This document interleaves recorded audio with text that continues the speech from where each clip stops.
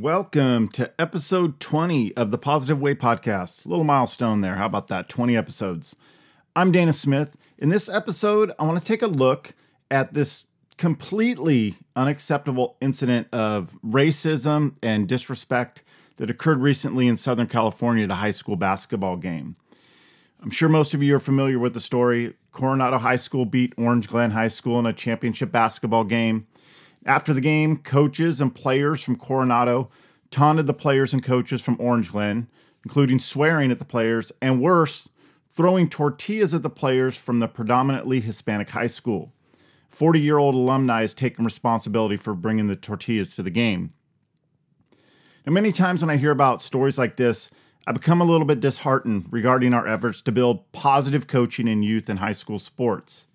However, we have to remain diligent. We have to use these stories for reflection, discussion, and growth as coaches, just as we would expect our athletes to do.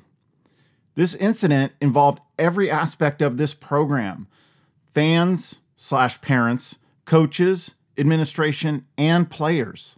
So let's take the opportunity to grow from the experience and learn from the experience as positive coaches. Taking a look at all three aspects of that group that was involved, what could have been done ahead of time, what maybe we can do in the aftermath. And let's start up there in the stands. The fact that we had a 40-year-old, a grown-up adult, bring these tortillas into a high school basketball game. When you're in those stands, it's not your time. Not your time to become a negative aspect of high school sports or youth sports.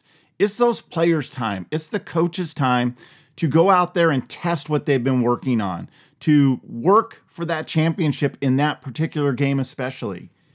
We don't have to become a negative part of that sporting experience. It's not your time. Let it be their time. Cheer and support those life lessons, but don't become a negative aspect. You can cheer and support your team without becoming abusive of opponents. It is a simple matter of respectful behavior. We must have a zero tolerance for fans or parents who choose to become a negative part of sports, making it very clear from the beginning what the role of a parent or a fan is in the program and what will not be tolerated. As we move into looking at the athletes involved with this, the most important part of this episode is the life lesson that's presented in the aftermath. This life lesson comes before that win, even in an important championship game, including forfeiting the game as a consequence of the behavior. Athletes have to understand that there are consequences for behavior, both positive and negative, whether you are a player on a championship team or a team that doesn't win a game. The life lesson here is that racism, empathy for an opponent, respect for parents, school, and your sport are part of the process. It's not just about winning games. There has to be those other aspects of sports, or what's the purpose? It's an educational institution. And if we're not going to focus on those life lessons when they present themselves, then I have to argue, what's the purpose? Let's move into talking a little bit about the responsibility of the coaches and other adults at the school that bear responsibility for what happened here as well.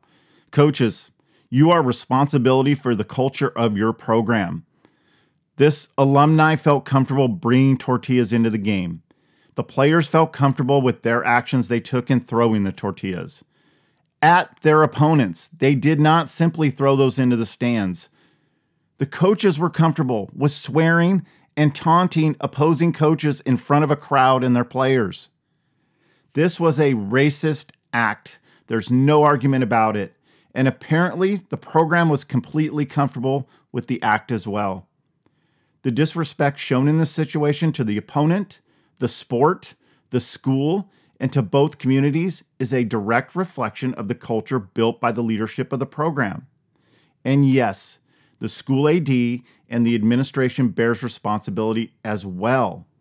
It's a start that they removed the coach, but this act did not come out of the blue. And the AD and administration either let it happen or did not have appropriate oversight to ensure that the culture was one of respect and positivity.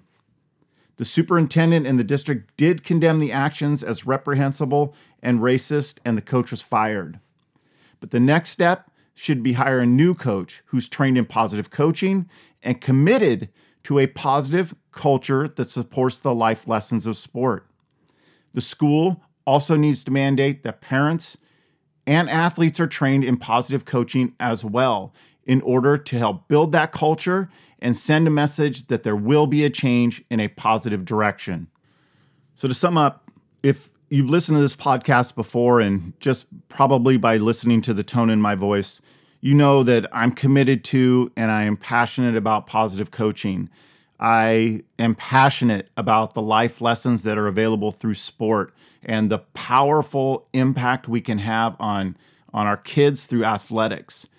So as positive coaches, we must keep up our work to create a powerful sports experience for the programs, athletes, schools, and communities in our care. We cannot stay silent when negative stories occur. In fact, this is exactly the time we must become vocal and stronger in our connection as positive coaches. We can and are making a difference, and our work is critical to sport and the life lessons that sports provide. There's an opportunity for growth here, but only if we seize the moment. Thank you for joining me for this episode of the Positive Way podcast and for your support through 20 episodes and hopefully many more. Please subscribe, share, and rate the podcast. You can follow me on Twitter and The Positive Way on Instagram. The shout out this week goes to my fellow trainers at Positive Coaching Alliance. I am in awe of your passion for and knowledge of positive coaching.